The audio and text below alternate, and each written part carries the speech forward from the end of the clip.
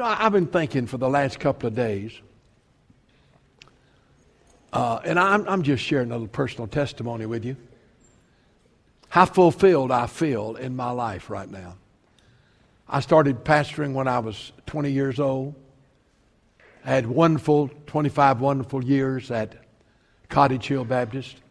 But these to me are the greatest days of my ministry. I don't know. It's just a fact that I know each of you and can be personally involved in your lives. And it's just very, very fulfilling to me. It's not a job. It is not a job. It's just a joy to be able to minister to people, to love God, and just be a part of His church. And so I'm so thankful and so grateful to God for the opportunity that He's given me during these days. I want you to open your Bible this morning to Matthew chapter 7, verses 24 through 29. Matthew, this is a very familiar passage, but it's so appropriate for the day in which we're living.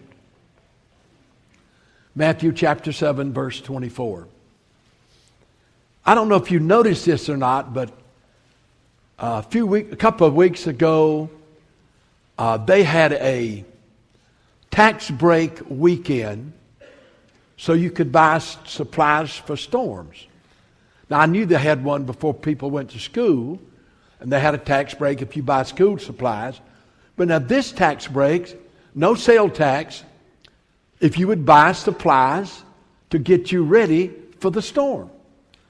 Batteries, flashlights, generators, bottled water, whatever it was. I wonder how many of y'all took advantage of that. Y'all don't prepare for storms. The day I prepare is when it's coming and everything's sold out. But isn't it amazing? We know there's a possibility, but we didn't take it seriously. We just didn't prepare for the storm. My first experience with a hurricane was in 1979 when Frederick came through Mobile. Came right over our house. I don't know if it hit any other house in the city, but it came right over ours. I remember we were in the hallway. It was me and Ann and Mark and his wife and my younger son Jeff. We were in the hallway covered up with mattresses. And it felt like the house was just going to explode. And for some reason, Jeffrey got real bold. He said, "It's nothing to it." And so he gets up and goes and gets in the bed. About that time, a tree hits the house. You've never seen a man move as fast as he did. He was under the mattress quicker than you'd ever see. I never will forget after that storm that people were testifying how God protected them, and He did. And they were testifying that their houses were surrounded by trees, everywhere, and that, man, not one tree fell on their house. And I believe them. They said, God just sent angels just to protect us and to keep the trees off our house. And it occurred to me that I had 8 trees on my house. And I said, "Lord, you ran out of angels before you got to me." I never have forgot that. But I want to talk to you today about what Jesus had to say about storms. And so let's look in the 7th chapter. And he talks about storms. It not says if we have storms personally, but how do you deal with them? So we see in Matthew 7:24, "Whoever hears these sayings of mine and does them is like a wise man who built his house upon a rock. And the rain descended, and the floods came, and the winds blew." Man, it was a storm. "And beat on that house, and it did not fall. It stood, because it was founded on a rock. But everyone who hears these sayings of mine and does not do them is like a foolish man who builds his house upon the sand. And the rain descended, and the winds blew. The floods came and beat upon the house, and it fell, and great was its fall. Now, Jesus did not say, if you have storms in your life. No, Jesus said, you're going to have storms. The wind's going to blow. The rain's going to come. The floods are going to rise. So you better be sure that you're prepared for the storm. And you know what he said? Let me tell you how you know you're prepared. If you hear what I've told you, if you heard what I taught you, and you received it, and you obeyed it, you know what you did? You built your house on a rock. And when your storm comes, and your winds blow, and your flood comes, he said, you're going to stand. You're going to stand. Because you heard what I said, and you obeyed it. But then he said on the other hand, now if you hear what I say, and you don't do it, you're not going to be ready when the storm comes. And when the wind comes, and the rain comes, and the floods come, you're just going to collapse. You're not going to be able to deal with it. You're not going to be able to handle it. So I got to thinking, what you and I need to do is, we need to be sure that we have heard what Jesus said. And we need to be sure that we have done what Jesus said. It's called obedience. And then when the storms come, they may be rough storms. They may be times of recovery even from the storm. But you come through because Jesus either calms the storm or His grace and power carry you through the storm. So I just got to thinking, man, you don't wait till you're in the storm to try to get ready. You don't do that.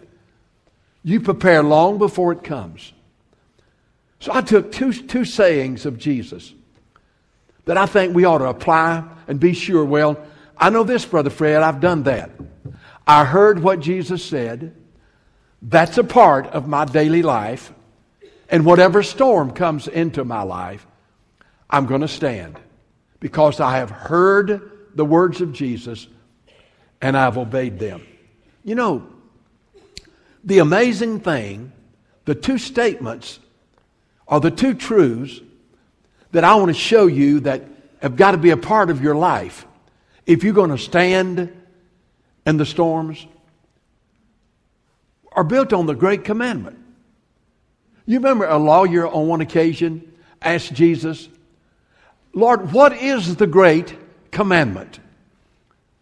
Well, Jesus answered and said, you shall love the Lord your God with all your heart, all your mind, all your soul, and all your strength.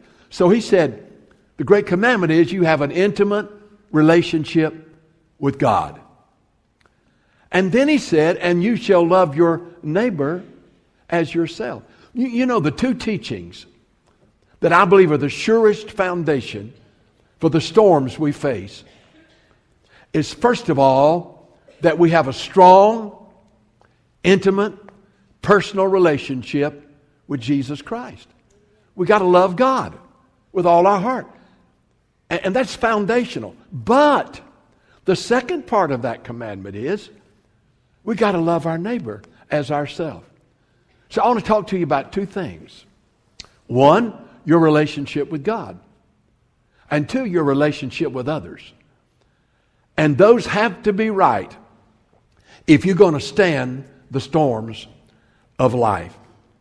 You know what God teaches us in His Word? And it's so hard for us to understand. Oh, we can say the words, but man, living it and saying it are two different things. As I understand the sayings of Jesus, and that's just what I'm going to look at, what He said. Jesus taught us that there had to be a total dependence on Him. That we had to totally depend on Him in every area of our life and as our strength. Why is it that he was so clear? Man, now you've got to depend on me, and you've got to look to me for your life and your strength. Why is it that it's so hard for us to get to that point and that we just deal all the time with being independent? Well, I'm pretty strong. And I think I could handle most anything that came into my life. And you know what we battle? We don't realize it, but I'm telling you it's the truth. We battle this idea, of independence. Well, I want to live my life the way I want to live it, and I want to live it in my wisdom and my strength and my power. Now, you don't say that, but I'm going to tell you, when you find out that's where you are, it's when the bottom falls out. And everything that's been nailed down comes loose. You say, man, what am I going to do? Because, you've been independent. And you've been self-sufficient. You have not been looking to Jesus to be your life and to be your strength. And that's exactly what he taught us over and over again. It's dangerous to be independent. You're supposed to be God-dependent. It's dangerous to be self-sufficient. You're supposed to be Christ-sufficient. Well, I'll tell you, Brother Fred, when the storms come, I will depend on God. A little bit late for that. You can, but you're not ready. Jesus taught the exact opposite of independence and self-sufficiency. Listen to what he said in Luke chapter 9, verse 27. Now, he is just absolutely slaying independence and self-sufficiency. He said, if anyone would come after me, if any of you want to be my disciple, if anyone would come after me, then deny yourself. Deny yourself. Independence, self-sufficiency. Deny yourself. Take your place on the cross every day. And you just come and follow me. I mean, that just cuts the heart out of independence. Deny yourself.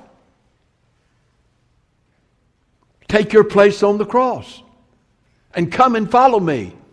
And then he says in the next verse, boy, he really hits self-sufficiency and independency right in the head when he says, if you seek to save your life, it's my life, I'm strong, I'm self-sufficient, I'm independent, I'm going to do it my way. He said, if you seek to save your life, you're going to lose it.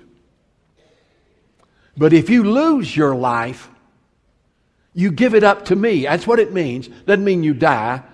If you give up running your own life and controlling your own life, and if you give up being self-sufficient and independent, if you lose your life, you will find it. And so the Word of God is clear that we're not self-sufficient individuals and that we're not independent, that we're to deny ourselves and take up our cross and follow Jesus. Do you know what the Bible says? Now, this is amazing. Talking about most people that we know in America and in this world, they're independent and self-sufficient. And then when the storms come, they're going to fall apart. But, and I would grieve over that. But, Paul had a particular storm that followed him everywhere he went. It was called his thorn in the flesh. Some people say that word thorn is messenger. And that everywhere Paul went, there was somebody that was going to oppose him and afflict him. And I believe that the thorn in the flesh could have been a messenger because Paul spent most of his time in jail, most of his time being whipped, most of his time being stoned, and most of his time being run out of town. That's exactly. You read the book of Acts, you just read it. He was constantly, but he said, Lord, would you just take away this thorn? I'm tired of this storm. Will you just take it away? God said no. And then he asked him again, Lord, will you just take away this storm? He said, no. So Paul prayed, well, Lord, I can get along fine without this storm. And then God said to him, Paul, I'm not going to do it. Now listen to what he said. My strength is made perfect in your weakness. For when you are weak, that is when you're strong. You know what God's saying to you today? It's when you realize that you aren't independent and you aren't self-sufficient. God's saying, when you realize you're weak, that you really are, He said, you know what happens? My strength is made perfect in your weakness. He said, my grace is sufficient for you, Paul. My grace is sufficient. My strength is made perfect in your weakness. And when you realize that you're weak, that's when you're strong. Jesus said, if you hear my sayings and do them, you're like a wise man that built his house upon a rock. And the storm came and he stood. I think there's a basic truth of what it means for Jesus to be not only to be our life, but to be the strength of our life. There's just a basic truth. And I want you to open your Bible to John 15. And I just want to take a moment and say to you, now here's the key. If you want to be prepared for whatever God brings into your life or allows in your life, then a part of Jesus being your strength and your life is just learning by the Spirit's teaching how to abide in Christ. This is a powerful, powerful passage. And I want to say this to you.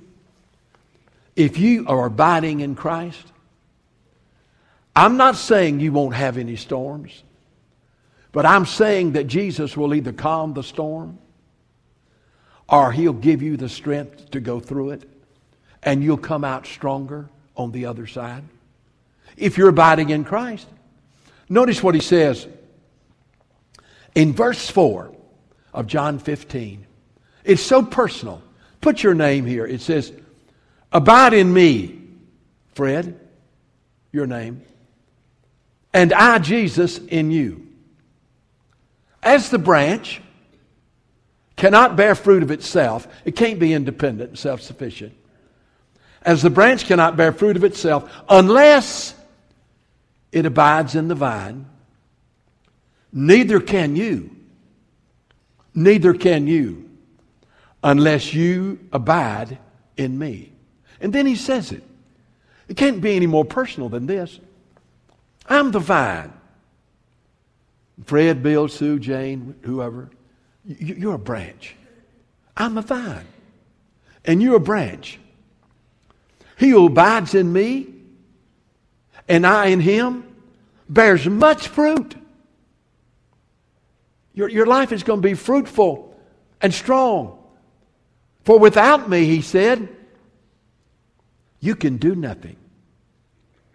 But He said, now if you don't abide in me, you're going to wither up when the storm comes. Listen to the next verse.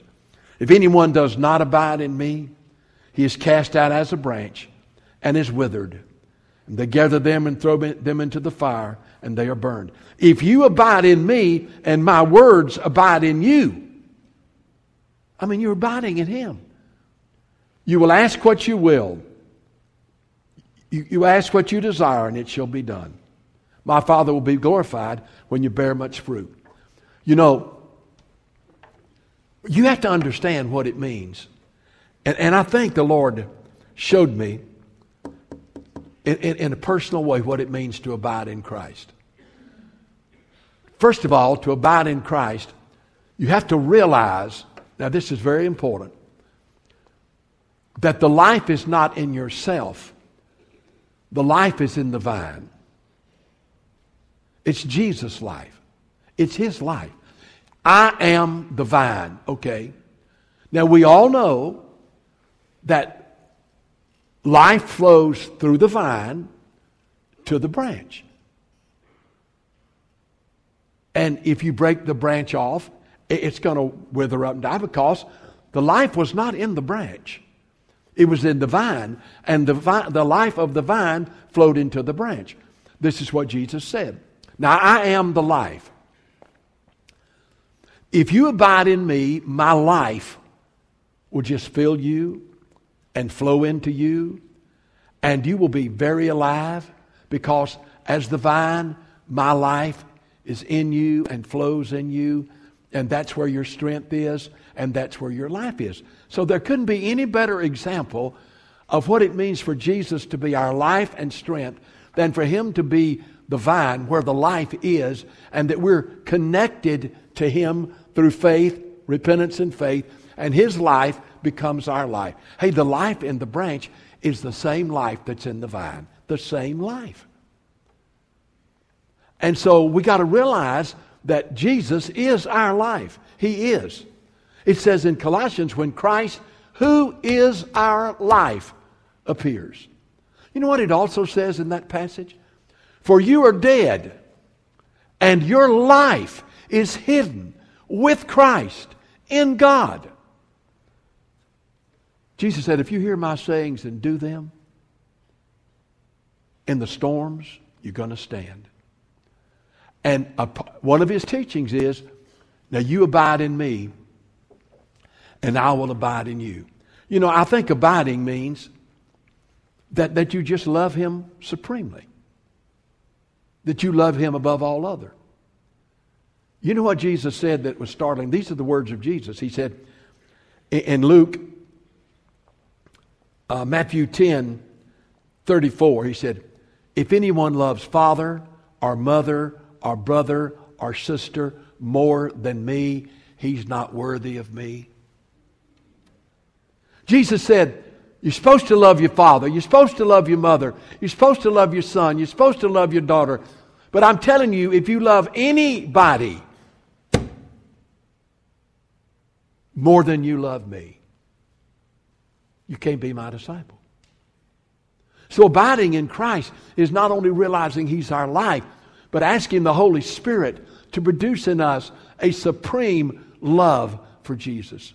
That he will be the supreme love of our life. And you know, nothing will keep you from sin like loving Jesus, because it's hard to sin against somebody that you love. But I believe there's another aspect of this abiding. It's not only loving Jesus supremely as our life, but there's also the truth of getting to know Jesus. And I said, Lord, Jesus, you show me in your words why it's so important to get close to you and to get intimate with you and to know you. And man, he did. I want to show you something. Turn in your Bible to John chapter 10. Jesus is talking here about, look, it's not a matter of me being in heaven and you being on earth. It's a matter of me having come into your life in the person of the Holy Spirit, and I live inside of you. Friend, I'm telling you, that's a revolutionary truth. Christ in you, the hope of God's glory. Crucified with Christ, Christ lives in me. And he's talking about abiding in Christ is not only knowing he's our life and allowing him to flow into us and loving him supreme, but man, it's getting intimate with him. Not knowing about Jesus, but knowing Jesus. John 10:10. John 10:9. I'm the door. Jesus said, I'm the door. You got to go through me and know me. I am the door. If anyone enters by me, he will be saved. And he'll go in and out and find pasture. The last part of verse 10, he said, you know, I've come that you might have life in me and have it more abundantly. So you get to know me, there's abundant life. And then listen at verse 11. I'm the good shepherd. Well, I guarantee you the sheep knew the shepherd. He was their security. He was their safety. He was their leader. Without him, they would wander and just starved to death. But he said to him, listen, I'm the good shepherd. That's intimate, knowing who Jesus is. I'm the good shepherd, and the good shepherd gives his life for the sheep. Boy, get this. You're talking about personal? Verse 14. I am the good shepherd, and I know my sheep. And I know my sheep, and am known by my own. You know what Jesus said? I know you. I know my sheep. And by the way, you know me. See, that's what it means to abide in Christ. It's not to know about Jesus, but it's to know Jesus. That he is your life, and that you love him supremely. Jesus said, whoever hears these sayings of mine and does them, the wise man that built his house on a rock. And the storm came, and it stood because it was founded on a rock. But it also means abiding in Christ. It means to seek him. I love Matthew 5:6, where Jesus said, blessed are those that hunger and thirst after righteousness. That's Jesus. For they shall be filled. I got to thinking, abiding in Christ. Man, that's knowing that he is my life. And that his life in the vine flows to me. And it's asking God to let me love Jesus more than anyone else on this earth. And it's realizing that he knows me and he wants me to know him as the good shepherd. And that he told me to seek him. Hunger and thirst after me. Righteousness, and you shall be filled. And then he said, please me. You know what he said in Matthew 5:8? Blessed are the pure in heart. Blessed are the pure in heart, for they shall see God. You see, listen, we've got to realize that Jesus is our life and our strength. And we have to abide in him. And as we abide in him, he lives in us and he lives through us. And his grace is sufficient for us. And his strength is made perfect in our weakness. I try to define what it means to abide in Christ. It means that you rely on him. You're not relying on your own wisdom and knowledge. Thank God for the wisdom you have. But you're relying on him. You rely on Jesus. You cling to Jesus. In every area of your life, you just cling to him. You rely on him. You cling to him. You look to him in every situation. What is it, Lord, that you're doing here, and why is this going on? And what are you saying to me, and how do you want to be strong in me? You rely on him. You cling to him.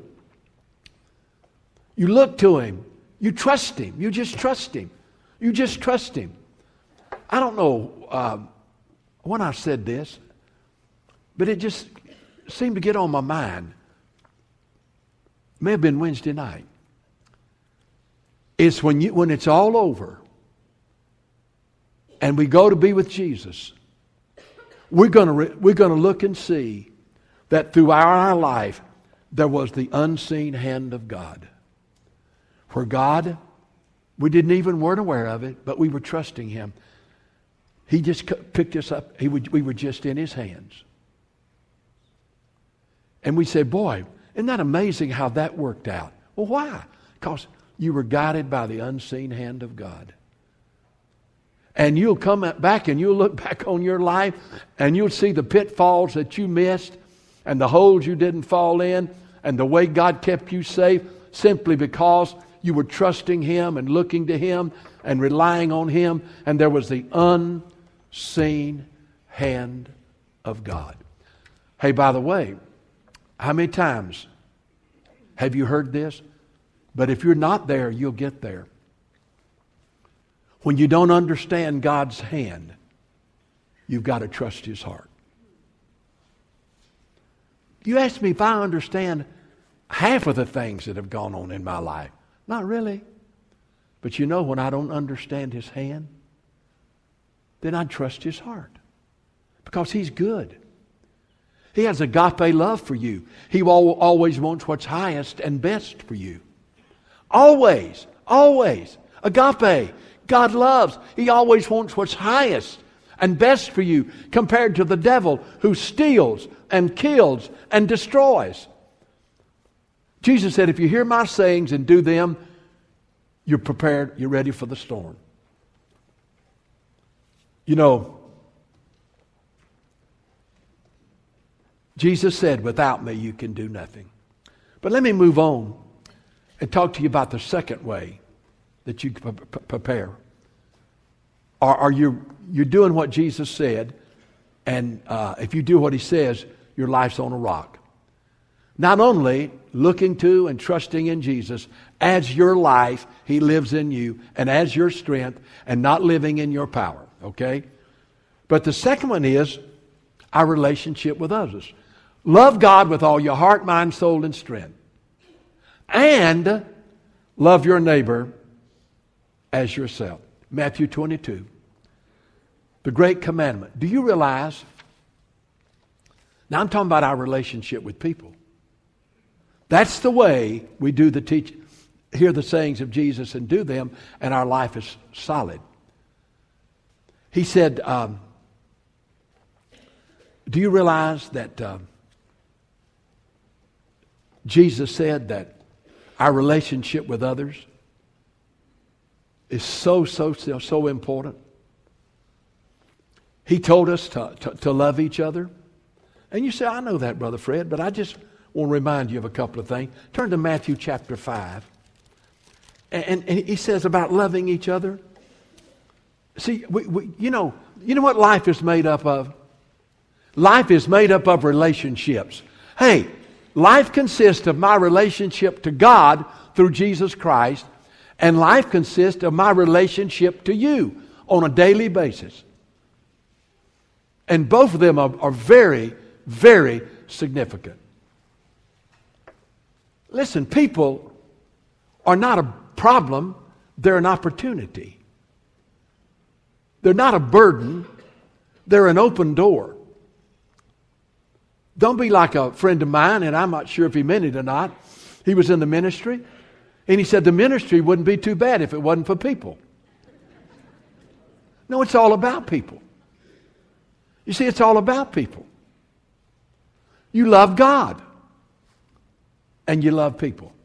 And in Matthew 5, He told us how that we were to love each other. In verse 43, He says, you have heard that it was said, now this is Jesus, love your neighbor and hate your enemy. I say to you, love your enemies. Bless those who curse you. Do good to those who hate you. Pray for those who despitefully use you and persecute you, that you may be the sons of your Father in heaven. He makes the sun to rise on the evil and on the good, and sends rain on the just and the unjust. If you love those who love you, what reward do you have? Do not even the tax collectors do the same? You know, the Lord just reminded me of how we're to love each other. There are two examples. One, I want to take a man just like you and me. His name was Stephen. And he was a deacon. And he gave a great message about who Christ was and what Christ did and how He died on the cross for their sins, and God raised Him from the dead, and hope for salvation was in Jesus. And it just infuriated the Jews and those Pharisees. And you know what they did? They stoned Him to death. But you know what He said to the Father about him when they were stoning Him? Father, would you forgive them? They don't know what they're doing. Boy, that's what you call loving your enemies and blessing those that curse you. Did you know that everybody should have loved Jesus, but multitudes hated Him? But you know, He still loved them. And I want you to listen to me right now. This world is full of people who hate Jesus. They wouldn't say that, but they do by their lifestyle. They curse Jesus. They blaspheme Jesus. This world's full of people. But can I tell you one thing about Jesus? He loves every one of them. He hates their sin, but He loves them. In fact, He died for them.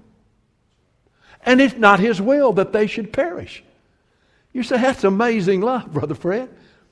That the very people that hate Him and curse Him and blaspheme Him and mock Him, well, what did He say on the cross to those that nailed Him there? What did He say? Father, would you send a bolt of lightning and kill every one of them? That's not what He said. Father, forgive them. They don't know what they're doing. You know what Jesus said for us? We're to love each other. And it's the love of God in us. The fruit of the Spirit is love. You say, Brother Fred, some people are so lovable. Yeah, I know that. But what about those that are unlovable? You can only love that way by the love of Christ. Jesus said, if you just love those who love you, you know better than the publicans. So He told us to love each other. I'm talking about, this is the teaching of Jesus. But you know what else He said? Boy, and He really, really nailed this. And I'm going to kind of wind this up with this. He said to forgive each other. Man, he just really leveled the ground about you and I forgiving each other. I called a lady called me the other day. It used to be in our church in Cottage Hill.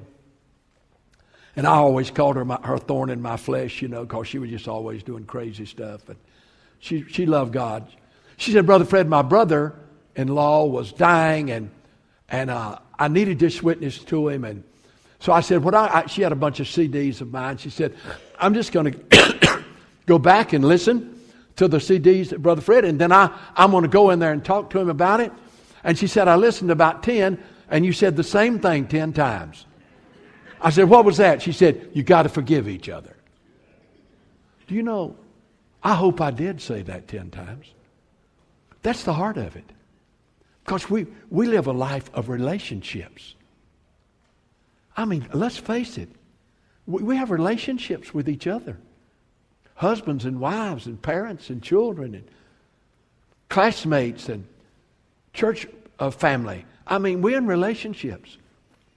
And sometimes people aren't nice, and sometimes people don't treat us right. And sometimes we feel rejected, and sometimes we feel hurt. Hey, well, okay.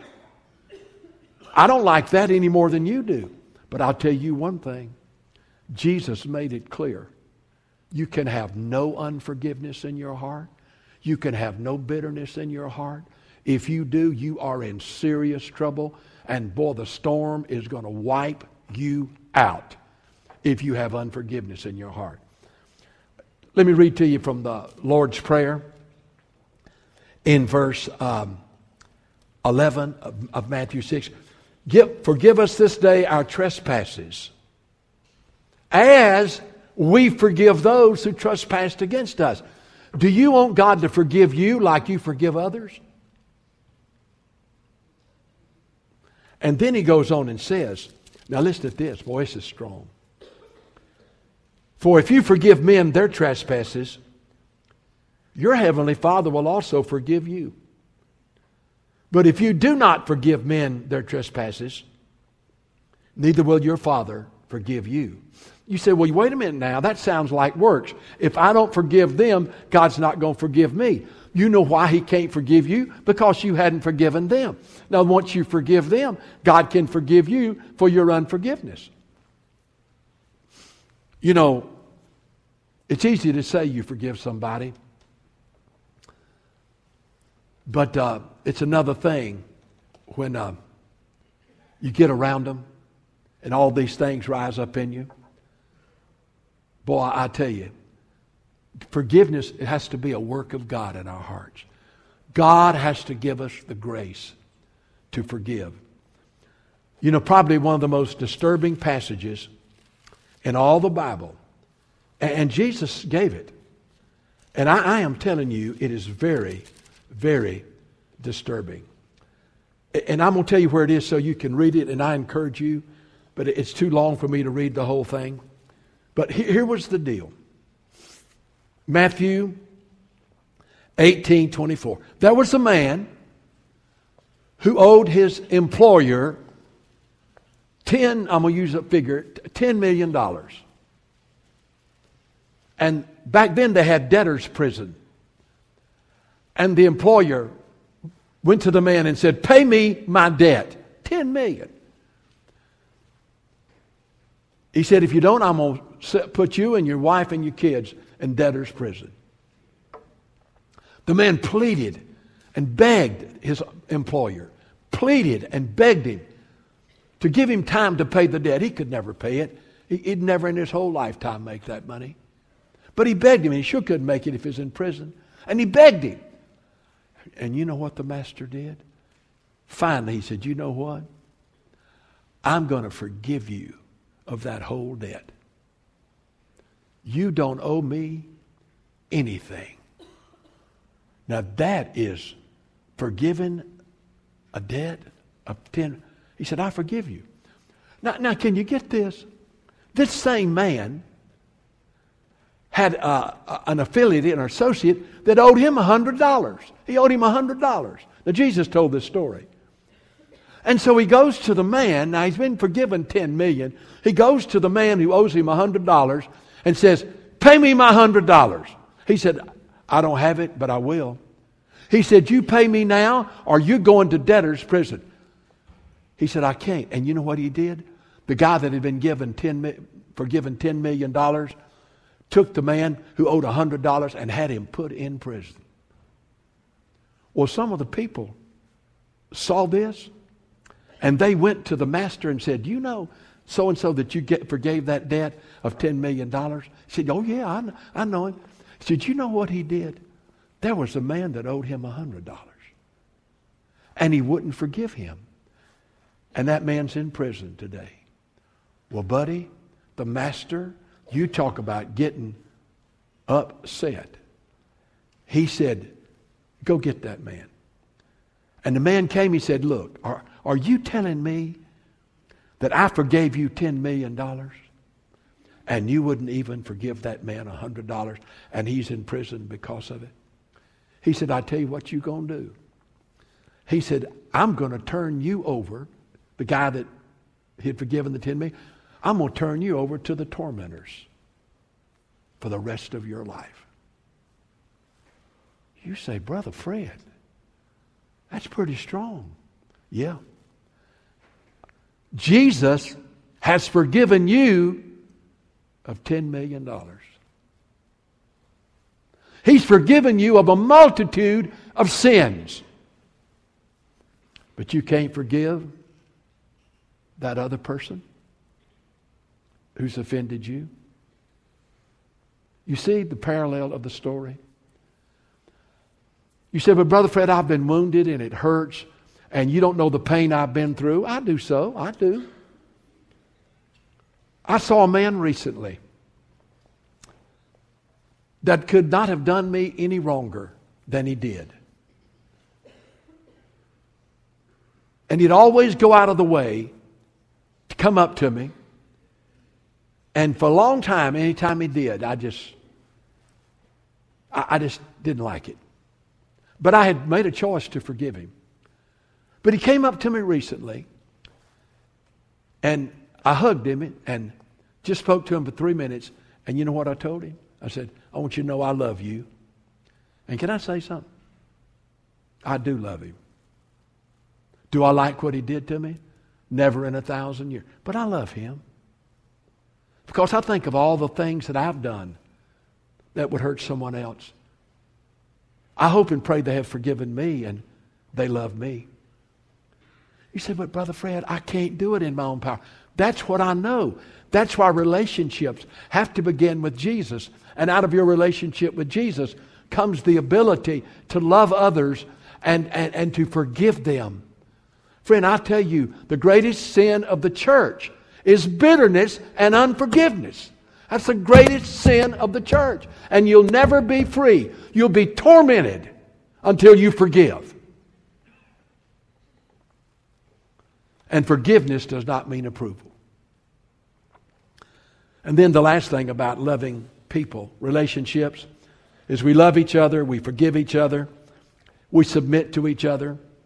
We don't try to rule it over people. I'm more important than you, you more important than me. No, the ground is level at the foot of the cross. Praise God. At the foot of the cross, there are no big shots and little shots. They're just shots that God put there. I don't know where I got that from. I don't know what a shot is, but I'm telling you. I know one thing, the ground is level at the foot of the cross. You may be impressed with yourself more than others, but God isn't. God loves people. And that's why we need to realize that I am to esteem others better than myself. You talk about hard. But I'm telling you, it's a key to being ready for the storm. I'd hate to think I was laying on my dying bed and thought of all the people that I was bitter toward and unforgiving toward. And the storm had come, or I was battling a disease, or I was having a affliction on me, and all I could think of was, I don't deserve this, and just eaten up. I'm telling you, we got to be ready for the storms. And the way we do is to love God with all our heart, mind, soul, and strength. And to love our neighbor as ourselves. I'm going to close with this verse. The Lord just kept bringing it to me. Marriage is wonderful. It's wonderful. But it does have its times, doesn't it? I mean, it has its times. You sometimes say, well, I'm married to the most wonderful man in this world. And he says, I'm married to the most wonderful woman in this world. And then sometimes you say, I wish he'd get lost. How did I get burdened with her the rest of my life?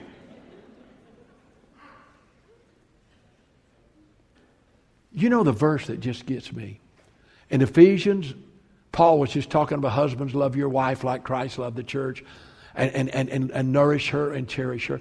But then he closed with this saying, husband, love your wife, and wife, respect your husband.